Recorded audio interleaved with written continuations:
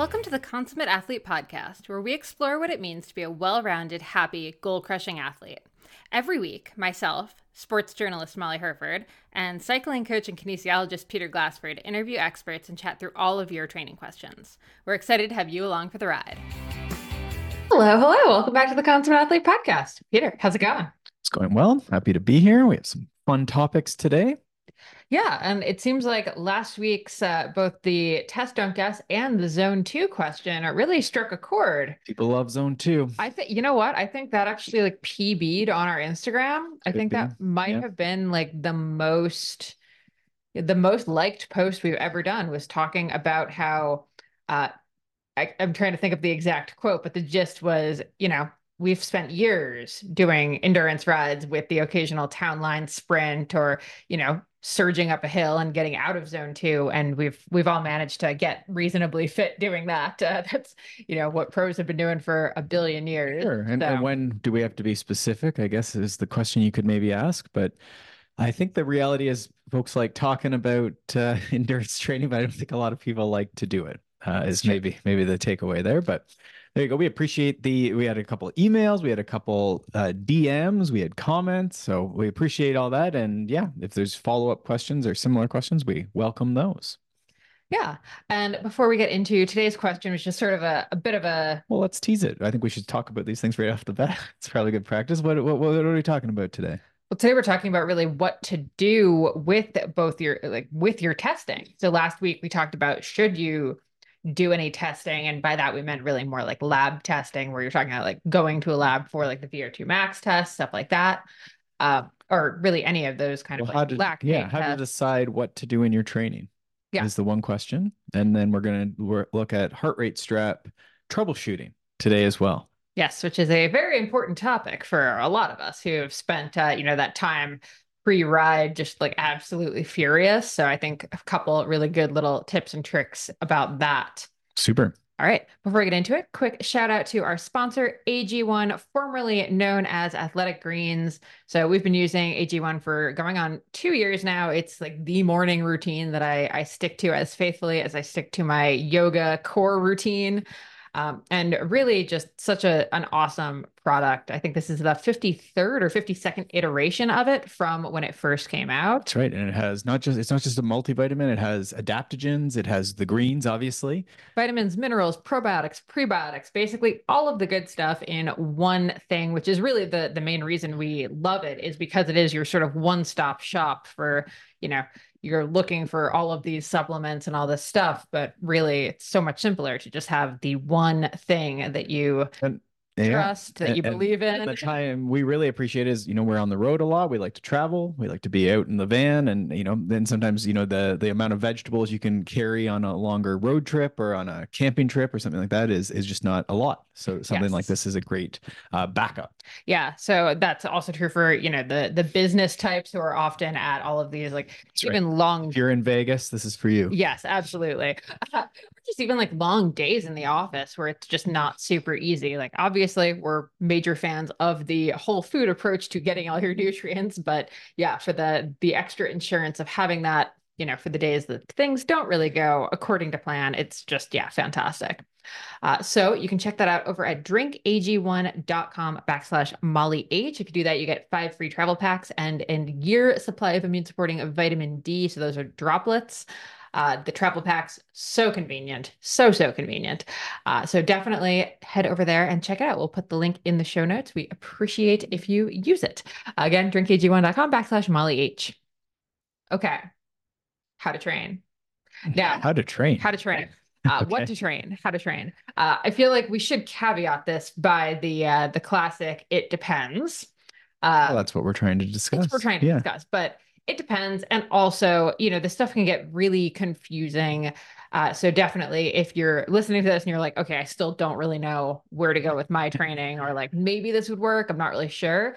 You can always head over to consummateathlete.com. You can book a consult and actually chat through what it is that you're doing with Peter, and maybe get some more ideas that are specific to test results you've had, or, where you're at with your training, what your goals are, that kind of thing. Well, we'll try to work through some of the different frameworks, some of the fundamental questions. And it is one of those things where, the testing might be a part of this, but for a lot of people, could we start with, first principles or general principles? And then from there, if something like a phone consult is great because, we can take these patient information or patient feedback forms or whatever you want to call them, patient history, I guess is the word I'm looking for. And you can start sussing out, this is what always happens in races. This is, my experience. This is the goal I have. This is, I suck at sprinting. Some of these things was in our intake form, we call this, the demons, like what demons do you have? And so a lot of times that's where the answer is to what you should, work on as far as training. So yeah, we'll sort of work through some of that today. Actually, this maybe leads to an interesting question about testing. Have you ever had someone test where, or seen someone who tested and they were shocked by the result? Because I think you just said something really interesting there of like, you tend to know that sprinting is not your thing, or you suck at sprinting or whatever. Like you're aware of what your demons are. So does testing ever really reveal something like truly shocking?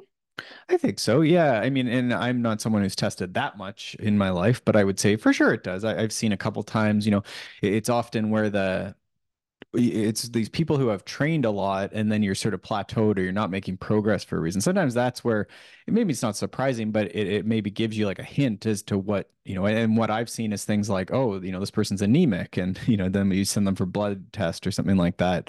Um, but again, these are different types of tests, but I think so. I think you would see this sometimes that it's maybe surprising, but yeah, that's where I get tricky with the testing is that I think that's actually like a later step in most cases. Again, if you like testing, if it's available to you, you have the resources to do it, then do it. But for a lot of us, it's sort of starting at first principles of, endurance training and this sort of stuff. Are we getting those big rocks? Love it. Okay. So where do we go? Well, so we have, often when I try and answer questions, I always forget that, we have these three tenets and those, I think, answer a lot of these questions. So maybe just reviewing those tenets, we have our 80, 90, 100. So 80% is a passing grade, right? Are you riding a bicycle? If you're training for bicycles, it's probably a bicycle thing you should be doing most days. So 80% is a passing grade. It doesn't have to be perfect for most people. If you're going to win the Tour de France, probably there's a lot of perfect in testing. For a lot of us, if you're starting from zero, the other concept that's related to this is that, anything works for 6 weeks or everything works for 6 weeks, is a Dan John's saying. And so I think that's the idea is that most of us could follow a general sort of like plan and do all right with it. So 80% is a passing grade. And then 90% of life is showing up is the 90. And so this is the idea that you have to do it consistently. So if it's a hero workout today and you can't do anything for the next week, that's not every day. 90% of life is showing up. And we like to attach onto this, having your gear, having your Garmin charged, some of these other things that aren't even talking about training, but obviously make a difference when we think about showing up for your training. Okay. And then 100 is much of the training process is spent purposefully not going 100%. So you could call this the zone 2 discussion, but the idea is that you shouldn't be maxed out. They shouldn't be vomit workouts. They shouldn't, there should always be a little bit of slack or reps in reserve most of the time, right? We save it for race day. Okay, perfect. Now, and those tenants, if you want to find, we'll include a link in the show notes just to our post on that really goes into depth on all three of them, and write them down, put them on your top tube if you need to, or put the one you need on your top tube.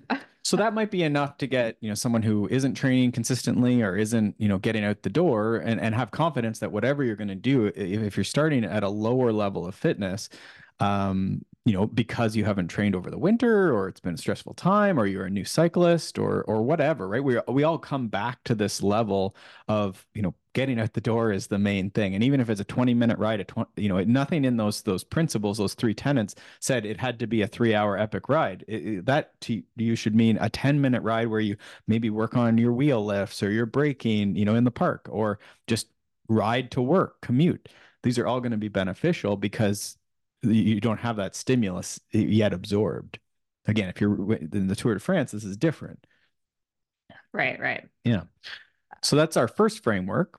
Mhm. What do you think about that? Do you think that's useful? I think that's useful. Okay. Side note, if you're watching on YouTube, I apologize that DW has made an appearance for the second week in a row of just like needing to be in my lap for this episode. Well, we're not back in our studio No. at home yet, Well, so I was gonna explain. Yeah, we're not in our studio. We're in a remote location that literally only has one room. It's a tiny house that we're staying in. So our options are pretty limited for where to put him during the episodes. So he's quietest when he's on my lap. So he is on my well, we'll lap. see. Yeah, there's probably sounds of chewing or licking or something. Apologies for And anyhow, yeah. that. And if you're watching on YouTube, you can watch on YouTube. Yeah, I also have this cross training is not a crime shirt on, which you can get in the Consummate Athlete store. So there you go. It's not a crime. So we have that. So we have our tenets. The next little framework, we're going to sort of give you sort of mental models or frameworks here that might help. You can pick whichever one you like or whatever level you think you're on. So the other framework then that's helpful sometimes is this idea of frequency, volume, intensity. And so this roughly tracks, I used to say beginner, intermediate, advanced, but let's just say you're limited by frequency, you're limited by volume, you're limited by intensity. And I like that framework actually more than I like beginner, intermediate, advanced because I think people can come in and out of like how much volume like they're limited by, right? Like someone could be a super top level masters racer and then get a job promotion and for the next year, or they have like a huge project at work. So suddenly they might be considered an intermediate or even advanced racer or rider, but they're now kind of as time limited as a beginner. Right. And that's exactly it, is that you're going to go in and out of these. So if you come out of your off season, you go on vacation, you come back, then getting back riding 10 minutes, 20 minutes, 30-minute spins is going to be beneficial for a little while. You're going to quickly go through that. But as a beginner, just it's the frequency. So a lot of times what I'll see is people will come, they ride, they were going to spin class and, maybe they would ride a bicycle in some form, inside or outside, 3 days a week. So to make that person faster, you need to figure out a way to get them riding 5 or 6 days a week. We still take our off day, general principles, but the frequency is going to be the biggest thing. It almost doesn't matter, in my opinion, like again, 10, 20, 30-minute rides. If the frequency of the practice of the skill of riding a bike is done, they're going to get faster. And that's really your question. I want to train. How should I train? How do I decide how to train? Well, think about it. If you're not training frequently, that is a place that you might be able to get better, right? So let's try that. If it doesn't work in 6 weeks, we'll try something else. So that might be adding a commute. That might be adding, again, a little spin here or there in the morning. You're going to figure out how to fit this into your life. We think cross training could be part of that too, but let's keep it simple and thinking towards, you're a cyclist, you're a runner. Can you do the thing more frequently? Once you're doing that, you can say, yes, I've gone away and I've trained for 6 to 12 weeks and I've been very consistent training, 5, 6 times a week. Then we're more concerned, are you getting that volume in, which you could boil down, I think, for most people to, are you getting sort of a 90-minute ride and a 3-hour ride, something like that into this? Certainly more can often be better, but most of us don't have that time. And what I see with most masters, again, we should qualify this. We're not talking about Tour de France. We're not talking about 20-year-old superstars. We're talking about people with, work, family, blah, blah, blah, life. It's not easy when I say this to get that 90-minute ride midweek and that ride on the weekend, around 3 hours. It doesn't have to be every week, but that's the idea. And there's certainly more you could do, but I think that's like a rough idea. So you're riding 5, 6 days a week, and now we're looking at volume. You could probably tie in things like your moderate efforts, your tempo, your sweet spot, that sort of stuff into something like that around volume. We're time limited, so you're going to have to do a bit more of that stuff.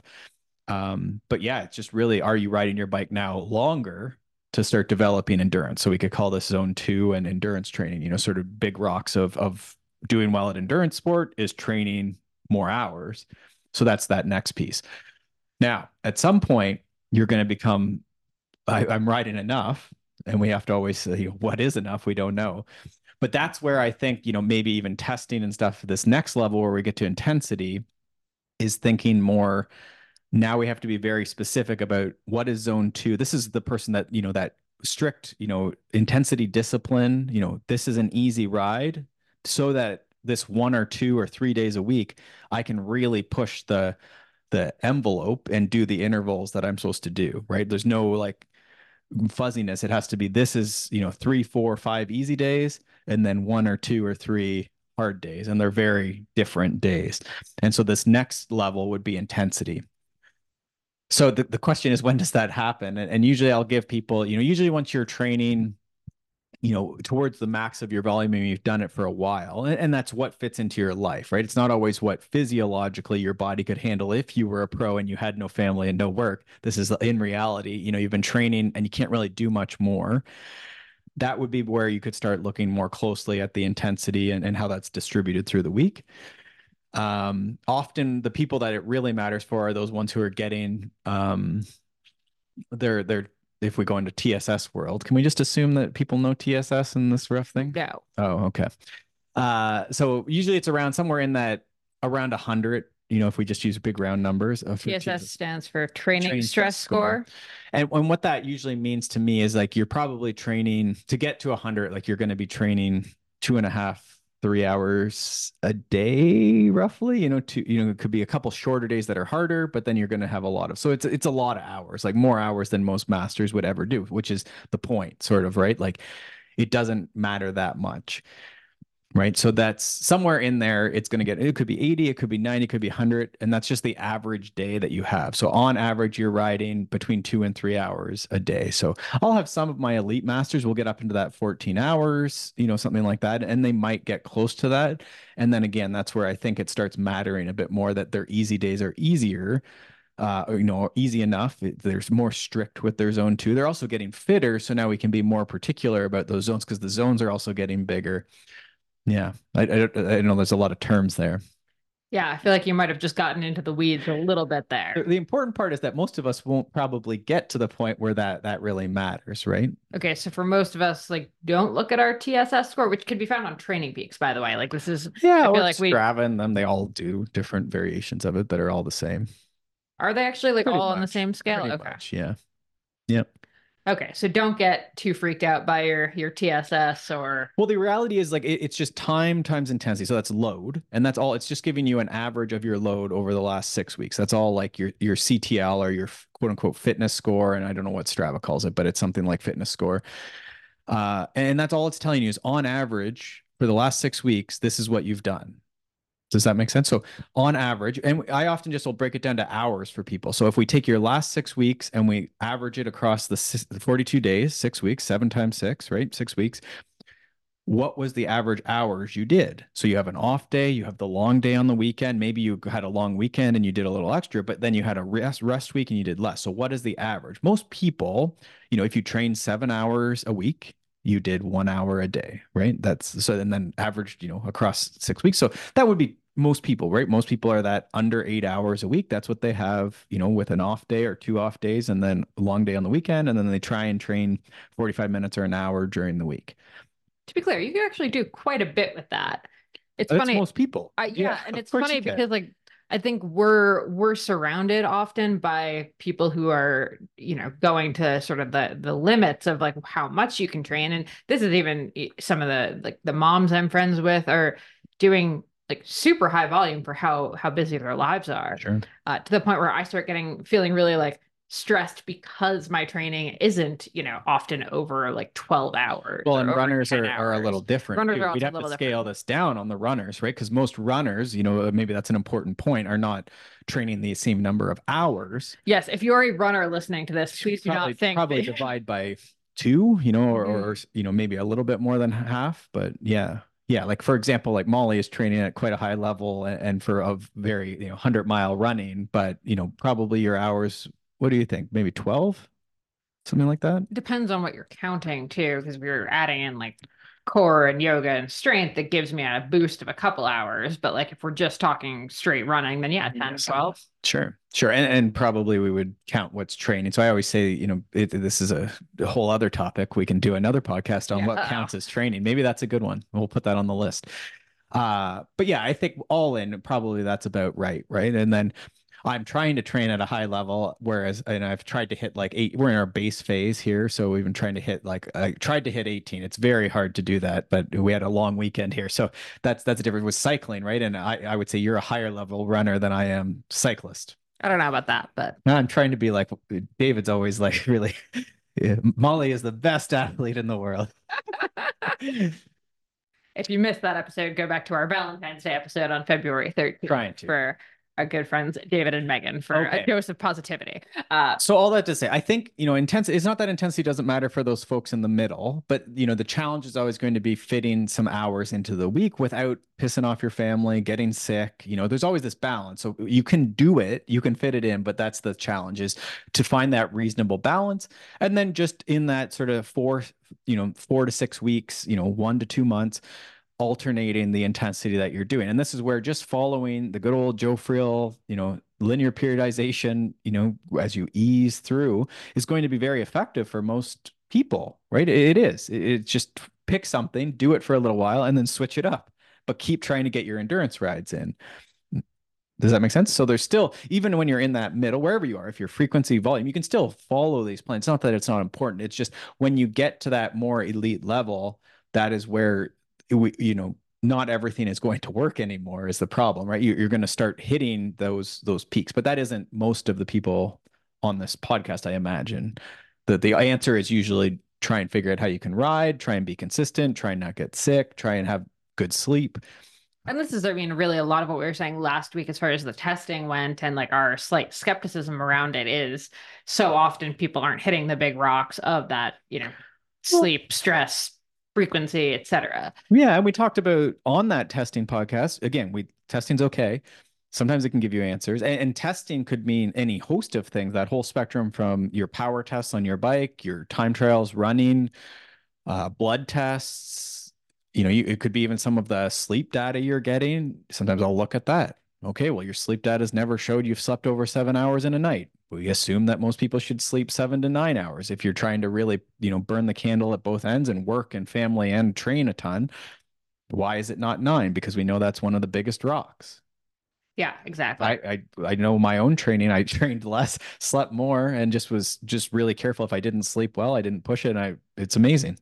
It took me 10 years of training to figure out that sleep was a big one for me, but there you go. And it's funny, I'm working on an article around sort of myths around weight loss for runners for Canadian Running Magazine. And all three of the experts I talked to were like, yeah, it's really not diet. It's really not running. It's really sleep where you're going to make those gain. Like if you're not sleeping, you can pretty much kiss like body composition goals goodbye. Sure. And that's the tough thing sometimes, is that interconnectedness. Sometimes I'll talk about a stool. The stool won't stand up if you don't have these things, right? So there's sleep and stress and food and movement, which we can include exercise underneath movement, because your walks and your fidgeting and your standing desk, these all contribute.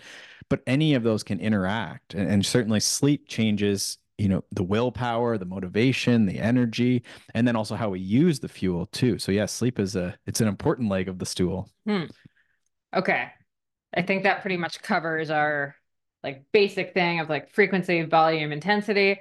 Well, I thought maybe, where were you thinking next? I was going to go on to your next point here about gap analysis. Oh, okay. Sure. So then what we need to consider for all of these athletes, because at some point we are assuming you're going to go do something with your training. You're training for an event of some type. It could be a tour. It could be a big ride with friends. It could be the season of weekly races or group rides. We're not judging what the event is, the thing you're preparing for, the challenge, the big ride, the FKT, the bike pack adventure.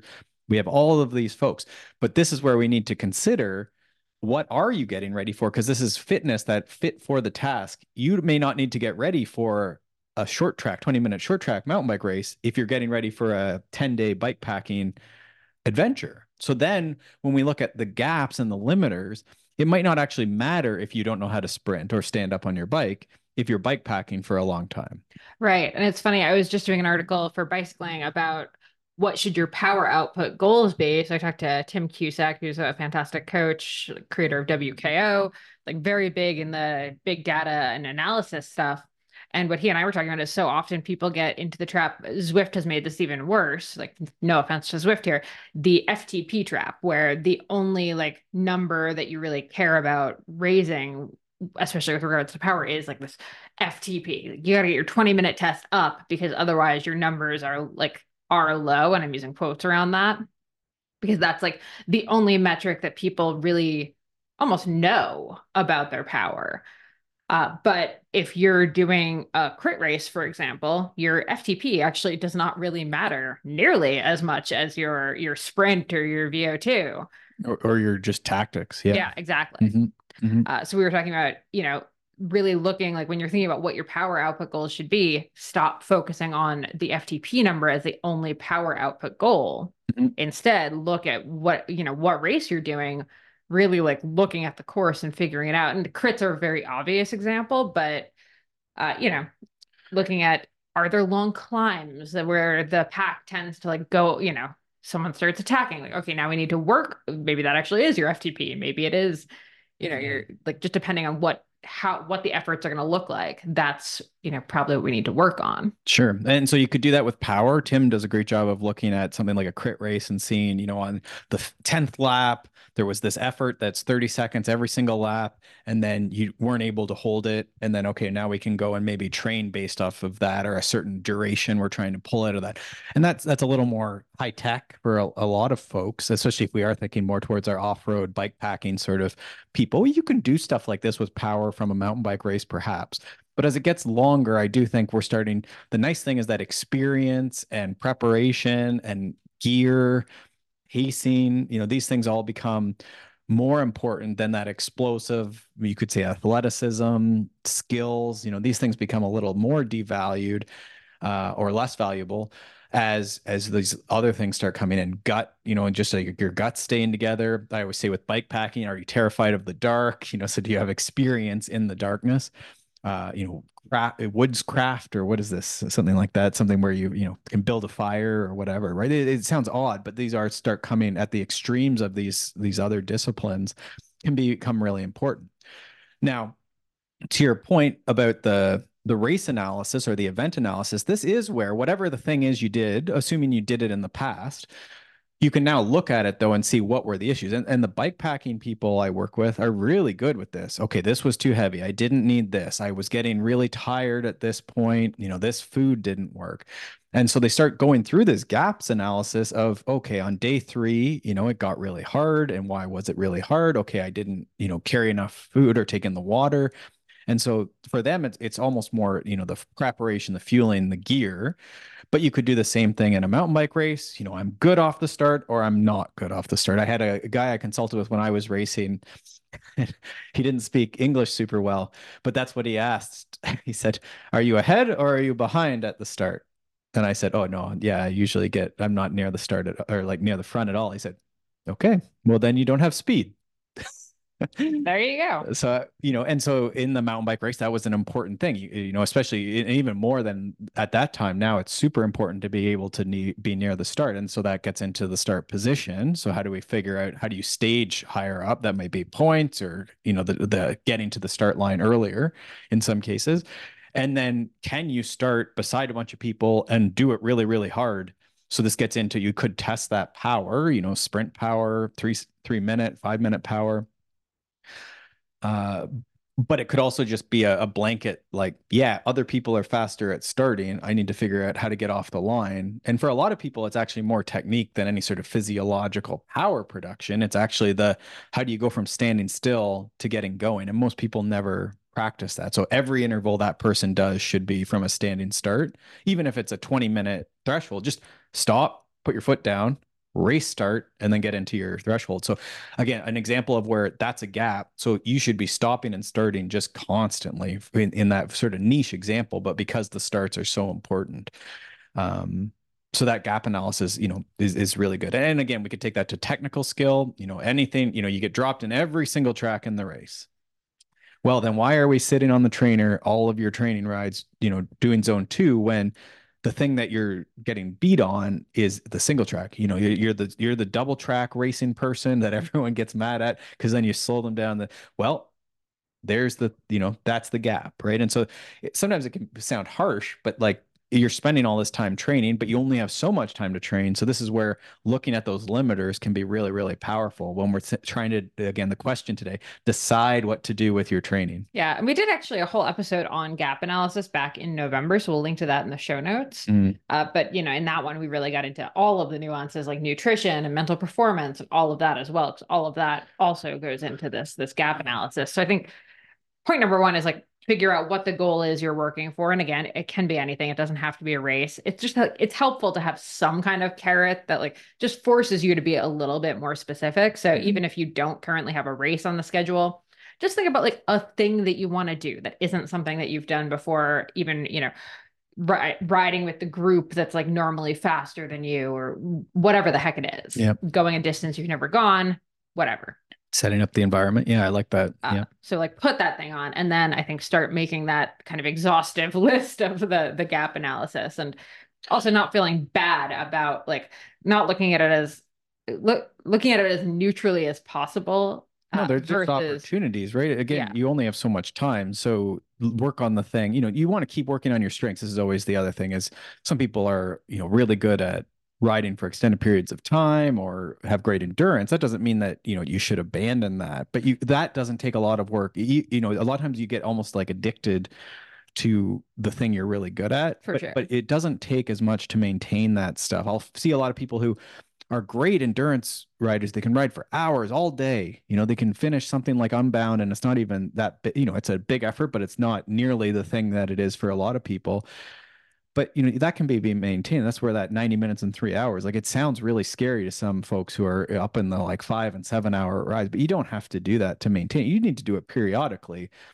But if your race then is something like a 3 hour gravel race that's really intense and you're getting popped, every time the surges on all the climbs or the technical sections, the segments in it, this person, if that's the goal, then that's the goal, right? That's the Mhm. that's the gap. And so you maintain the strengths. You don't want to lose those. You can even make them stronger in some cases, but you do want to like shore up those gaps if they're Right. we call those critical moments. If you're not able to get past that gate, if you will, or that critical moment in the race, then that's what we work on. Yeah. To that end, if you find the task of like all of the gaps kind of daunting, I think it is worth looking at the event that you have and listing everything that's part of it. And that can be all of the stuff that you're really good at as Mm-hmm. well. Mm-hmm. So, the endurance can be part of that, or, the fact that you're super good at like taking in enough fuel and your gut is rock solid, like that can be part of it. That way, this is like that to-do list thing where sometimes you put a thing on the to-do list just to check it off. It does, I think, help when you have like a list of here's, the 15 components of this event. And okay, 7 of them are pretty accounted for, pretty comfortable with those, and then you kind of see which ones are the gaps, but at least that way you don't go into the event feeling like I suck at every part of this. Mm-hmm. Well, and the thing too to remember is we just need one or two things. Some of this can be layered on top. So say you get really nervous before the race, so maybe we'll include what would be like a sports psych thing, like a relaxation or breathing practice. So we're going to do a physiological side, look it up. You can, sniff through your nose a couple times and then breathe out really slow. You're going to do that 4 times before you start your workout. Okay. Or it could be visualization or whatever your mental training is. Then maybe you said nutrition. So you're going to try some of this like higher carb fueling 2 or 3 times a week on your intense and long rides. So there's a nutritional piece. And then, okay, yeah, Peter mentioned the standing starts thing. So I'm going to start every interval for the next 6 weeks is going to be from a standing start, no matter what the actual interval focus is. That's the idea. And maybe in the warm up for my actual intervals, I'm going to also do 3 start simulation type sprint efforts as sort of warm up efforts, but also just to include some more start sprints, do the thing more often. And that could be the extent of the limiter. And then you just do whatever the other. So if you're in a threshold block or you like doing sweet spot or whatever your intervals are, you just could do those. But then that's how you could maybe include some of these gaps or limiters into the training process, right? And that's not really, that took like 30 seconds to talk about, right? You put some more sugar in your bottle, you take 2 deep breaths before you start your workout, and then you just start from a standing start. A little annoying, but it'll be second nature after 2 weeks. Right, right. Mm-hmm. Okay. So that's that. So we have the, thinking about the event, thinking through it. What are the challenges going to be? Because that's going to really inform, especially as we get into the last, 8 weeks before your race. That's where we want to get more specific. So that's going to take care of a lot of what does the training start to look like? Well, it starts looking more like the race on a lot of at least for the couple of key sessions of the week, it starts looking more like the race regardless almost of who you are, right? You could almost think about training as if we are two really, you're a sprinter and I'm a endurance like Not a triathlete thing. type thing. we might start from a little different places to working on our limiters, but at some point we need to almost converge on, yeah, we're both getting ready for Unbound or something, right? We're going to get ready for a 200-mile gravel race. So at some point, those training is going to start looking pretty similar, even though you have two different people you're preparing to try and give them the experiences, right? Did I say you were a sprinter? So if you were a sprinter, maybe you have zero experience riding long. Whereas maybe as an endurance person, maybe I'm not going to be ready for the faster start or the group. Maybe I've never ridden with a group. I'm a triathlete, so I never ride with people. You can see how like what the experiences they need to have in the training are different, but then maybe they're going to converge in that like at some point they're both going to need to do some long gravel bike rides. Right, right. And again, this is, the same whether or not we're talking about an actual event or, just something you've put on the calendar just to give yourself that thing. And that's partially because training really should undulate throughout the year. So it does make sense, even if you don't have a goal, to have sort of some of these like specific phases. This Mm-hmm. is why we say set something as a goal, even if it's not a race. Mm-hmm. I think so, yeah. And that could be, again, just a big ride that you're a little nervous about, a big route you've never done, or, for some people, it could be the power test even, right? Or the local Strava hill, the local hill For sure. for some people can be enough too, right? And it's not the most enjoyable thing probably because it's not the thing you necessarily like, but it is a little scary. And then that can help motivate the training that you want to do. Yeah, exactly. Okay, where next? Well, I don't know. What else did we have on this list? Um, I think so. We do have testing there. We have task demands. We've talked about that. The race analysis. We've talked through that a little bit here. We talked about those couple frameworks. So I guess the other thing then is just if we talk about field testing, we didn't talk a lot about that. I thought that would be another place where if you weren't sure and you do have a power meter, then you might be able to go and do a few different tests. So this would be power profiling. You could look up if you have training racing with a power meter, the book. That book details this stuff quite extensively. You can probably Google it as well if you look up power profiling. But the idea is to compare sort of short, medium, long, maybe tests, how much power can you produce? And I'll so you can look that up. If you're in Training Peaks, there's a power profile where it compares, I think, your 5 second, 1 minute, 5 minute, 20 minute, and maybe a 60 minute. I think it also does the 60. So you can sort of see and it ranks them. And what I always say is what you're looking for is just which ones are the lower in relative terms. So it might rate you as, very poor on your sprint is often the case. And then people will, it'll go up and they're 20 minutes because everyone tests their 20 minutes, is it going to be maybe a little higher?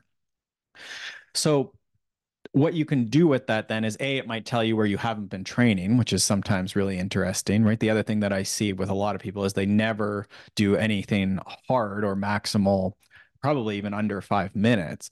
So for a lot of people, if you're saying, what should I do in training? Often the answer can be what you've never done before. Right now I'm doing a bit more jumping and plyometric stuff, which is, not rocket science, but it's something I've never included a ton. There you go. I'll probably get a benefit out of it if I don't get injured. This is always the trick. Uh, but I'm trying to be slow with it, right? And I'm not someone who sprints very well. I'm not someone who starts very well. I don't think a very fast twitch person, but probably will be great for me. So similarly, what I'll see is with especially that sprint, so say 5 second, 10 seconds, 15-second sprints, however you want to arrange it in your training. It could be standing starts or rolling into it like a sign sprint type thing. For a lot of people, what that does is it trains this skill and athleticism that they've never really experienced. And we can start lengthening that out even to 5 minutes because these are pretty aggressive, explosive efforts.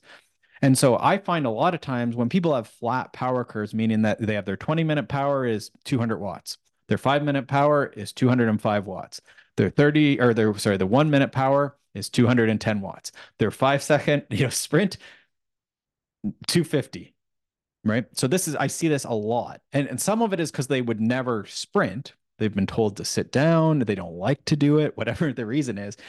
But if you can this is that raise the roof thing we sort of talked about where you can't raise the 20-minute. Does that make sense mathematically? Yes. Right. So if you're 5 minutes, 205, I'm exaggerating, but not by a lot. It's a flat power curve. So if you think about those numbers sort of graphed out, it's flat. So what we would rather see is that person can do 300%, 200 to 300% of their FTP or their 20-minute or whatever, pick whatever you want. So if it's 200, then probably they should be able to hit 400 or 500, more, so that then there's room. If their goal was to get to 210 for 20 minutes, then you have to first do that for 5 minutes, right? Does that make sense? Yeah. Right? You can't do 20 minutes before you do 5 minutes. Yeah, Right. You fair would you would enough. you would have to do this. But this is what you see a lot of times. So it could be physiological, but my argument is always I think a lot of it is they're just not doing it. And then two, it's a little more aggressive than they want to be on a bicycle or athletic, if you will, right? Like it takes a lot of coordination to sprint, right? Especially as you start pushing up into 600, 700, 800, 1,000. For a lot of people, this is really, really aggressive and explosive and fast, right? It just takes a lot. Again, this gets back to like not a lot of us don't jump, a lot of us don't sprint. So I would say for a lot of people, that's an area to really try and ease into and see, because I think what that'll do is just open up this whole new area that your threshold, your all day pace, your whatever will come up because you're able to now access this. You're able to maybe you're standing a bit more on the bicycle when needed, which can just be a game changer. Again, not overnight, but this is in 6 weeks. I bet you if you stand a bit more, include sprints a few times a week, I would be very surprised if you don't see those other numbers start to budge. Perfect. Yeah. So power profiling, we'll leave that with you as homework if you want to look into it. But the short answer is probably just, maybe a little more sprints and, shorter stuff periodically. Hmm. Yeah. Okay. I mean, anything else to add or? No, hopefully there's enough of a framework there, right? I think 80% is passing grade and keep doing something. Try and not make it all maximal. That endurance, I think maybe that's the only last thing is too, when we look at your data, is that endurance, we can call it zone 2, but let's just call it endurance, that low intensity.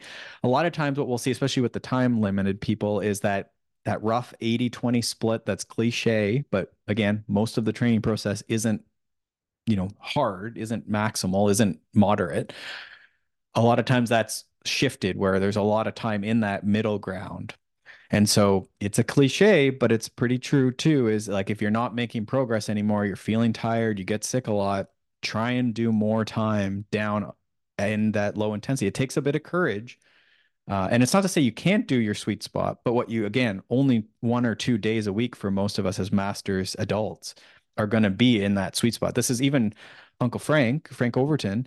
He would even say, he's gone through a bunch of their sweet spot plans and he says no, it basically is that, right? There's a lot of endurance and then there's the sweet spot and this tempo and the moderate stuff. Now, when you say 80-20, and this is maybe getting a bit in the weeds, but like when you say 80-20 with that, are you saying 20% should be at that higher intensity or 20% should be where it's like 1 out of 5 workout? Like, Oh, so there's two questions there. So I'm just referring to, and this is the research is mixed on both those questions. There's sort of two questions of that. So I'm saying 80% should be easy and then 20% should be something else. So moderate or hard. This is a little different than polarized, where it's like nothing in the middle. And then they're suggesting that most, you have 20% up in the very high intensity, 80%. Where, there's sort of diversion and depending on how you account for it and everything else and the sport. So we're saying 80, most of your time should be easy and then moderate or hard. So intervals for the rest. And then, but with the intervals, if we say you'd have like 5 by 5 minutes at hard with 3 minutes of recovery in between, is the time at hard the 25 minutes or is it the 40 minutes? sure. So that's the second question, is how do you account the 80-20? And so the research is also very mixed and this really changes it. This is where it gets tricky. So there's the session counting, like the intention of the session, which is what I believe is the way it should go. And this gets to that how strict you need to be with our endurance training, our zone 2. So we need to be sort of strict because you only want about 20% of the sessions to be moderate or hard. Okay, see that's where I was kind of going with that because for me if I look at my run volume for the week, 25 minutes of it is hard. Yeah. And then but I train the like other wrinkle in the research is, what do you use to account high intensity? Because heart rate could be depressed if someone's like in a cold environment, or if they only do like shorter sprints, maybe they wouldn't get the heart rate up for very long. Yeah, it sort of misses it. And even just the dose, if you did 10 maximal sprints in a workout, you could be very tired for like for a sure. week if you really wound it up. Uh, but that would be like, so little if you were, especially if you were counting by heart rate, but even power, think about that, 10 by 10. So that's like 100 seconds. That's what I And then you mean. go and train, whatever you train, right? 10 hours. So it's really not very much. So yeah, that's where it can't possibly, like 20% becomes a lot unless you're doing, tempo or sweet spot. You could do it that way, but then yeah. So the session counting method, I think, is the way to do it. Mhm. Which again gets to the point where those endurance sessions probably should be relatively strict, because you don't want those to start creeping into those Right. other sessions, right? Yeah. Okay. Sorry. Just wanted to clarify that because I do think that gets like stressful and confusing because I hear it and I immediately am like, oh my God, I'm not doing nearly enough intensity. If I think about it in like the most literal sense of the Yeah, and it's one of those ones framework. that even if you go back in the research, like a lot of it is looking back on like a world champions training and their training logs or something. And so it is tricky because can you do that? That's like looking back. Is that how you would then program forward necessarily? And are you trying to fit stuff into that? Yeah, I don't know. So I would say just double check that you're being careful that there are endurance sessions in your training. And it's boring. I get it. I get it, right? But that's the thing is people, the sort of the one note I had here just to finish off, I guess, on this is most of what you see on Instagram or anything else is going to be the snazzy race result, the high intensity interval thing, the suffer, whatever, the big epic ride that we post. But what's missing a lot of times is just the amount of boring, unremarkable endurance riding, right? And Mhm. that's the sad reality is that that's a lot of it. Yeah. Yeah. Yeah. Okay. Perfect. All right. Let's wrap that question up there and then hit you with a rapid fire. Let's get into heart rate strap troubleshooting. Okay. Well, I'll try and do this justice. I don't know if I can hold this mic and do this at the same time, but here we go. Well, here, do you want me to hold I your don't mic? know. We can try this. Do you want to do it this way? Okay. I'll be a mic stand. All right. So this is, if you're watching on YouTube, you can see, if you're listening, we'll talk through it. So you don't really need to stress about going to YouTube. But this is, you're getting ready for a ride and your heart rate strap is not connecting. How do we troubleshoot? Okay. So key here is to have a Canadian toonie. If you don't know about toonies, you can Google it, but it's our $2 coin. Does it still have a polar bear? It does. I think so. Yeah. So polar bear, it's the perfect size to try and get the battery cover off your heart rate strap. Okay. To be clear, a quarter would work just fine. But you know what works better? A toonie in all cases. It's a great coin. And worth about as much as a quarter if you're doing the American Canadian conversion. Okay, so your heart rate strap isn't working. So there's a few things to just sort of double check. It needs to go on the skin. I always check this. A lot of people will roll their eyes, but it can't go over your bib strap or over your undershirt. You need to have it right on your skin, right? These are sort of like electrodes that are going to, need to be moist. So that's our next thing to check is do you have it moist? Is it fairly tight? Okay, it can be uncomfortable, but you'll get used to it in most cases. You want your heart rate strap, which is around just under sort of where a bra strap would be, or just sort of under your pecs, above your belly, is this heart rate strap. So is it installed correctly? A lot of times we'll say you want the logo, so whatever the brand is, to be upright. It's not always that it matters, but some of them are left, right specific. So just align your logos. We always say that's a good rule of thumb. Your tires, all these things should be aligned. Nice, beautiful logos. Okay, and then cleaning. I'm not big on cleaning mine, but if it isn't working, it is worth giving it a hand scrub with just some soap. You can look this up. I wouldn't necessarily run them through the clothes washer, but a lot of them, the battery covers come off, so you probably could. But I would just hand wash it. I was going to hand wash, dish soap. Just make sure you rinse it, just especially if you have sensitive skin. You don't really want to have that soap on there. Mm-hmm. So the next thing to do, actually, before you get into all this toonie business, is try it with a different device. Because I think a lot of the time it's actually not the heart rate strap that's acting up. It is your computer, your watch, your phone, whatever. So figure out if you have any other thing in the house that it connects to. A lot of them now are Bluetooth and Ant Plus, so they'll connect to both a cycling computer and your phone. Sure. So just do a quick check that it's it is the heart rate strap that's being the issue versus your device. And if it looks like it's the device, restart the device. Right. And so we can repair. So let's then go. So I have a fresh battery, which is annoying to put in a fresh battery, but this is a good thing to do. And before you do that, I don't know if I can show this on the screen, but there's going to be little, I'll put this in here. Yeah. So if you can see, there's like a lot of little metal pieces in there. And so if you visually inspect that, then you can come in and just make sure that the little leads aren't bent or really jiggly. So sometimes you'll see that like the piece of metal actually has snapped off or it's bent back because maybe, it got installed aggressively, but you want to make sure that those metal pieces are touching the battery. And then I'm going to install my new battery backwards. Some of the heart rate straps, again, we're just trying to be general with this. So this doesn't necessarily matter for all of them, but if you install it backwards and just for 10 seconds, and I'm just going to leave it in there, then what it'll let us do is reset the sensor in some cases. So after I've done that and sort of, what's that called? Like grounding it out, I guess. Then I'll install it the correct way, just gently, making sure that the battery snaps in there. It's pretty firm, like it shouldn't easily fall out if I turn it upside down. Then I'm going to reinstall the cover onto the thing using the Toonie so that I don't strip out the back. Then what we'll do, again, align it with the logo up. So you have a bit of a nice left-right. Is perfect. And then what we should be able to do is put this on and have it on snugly and have it read well. Now, the only other thing you could go and do a bit of troubleshooting on is get it to pair to your phone and then use the app for the company. So if it's Wahoo or Garmin or whatever, use that to try and update any of the firmware. It's not usually the case, but sometimes these things now that everything's quote unquote smart. So maybe a firmware update could help. But that's sort of our main things is new battery, install it backwards, then install it properly. Make sure that none of the inside metal pieces are broken or jiggly. Put it back on using a Toonie, then align the logo, put it on tightly right on your skin, and then it should read. Now, if it doesn't, we suggest you might want to look into a new heart rate strap, and we'll put a couple links in our show notes to some of our favorite ones and some of the cheaper ones as well, which seem to work really well. Okay, dumb follow-up question. Have you ever found someone who it didn't work on them, but then, they give it to their partner or whatever and it works? Like, should they check it on another person? I don't know. Some people say that's gross, but I haven't seen that.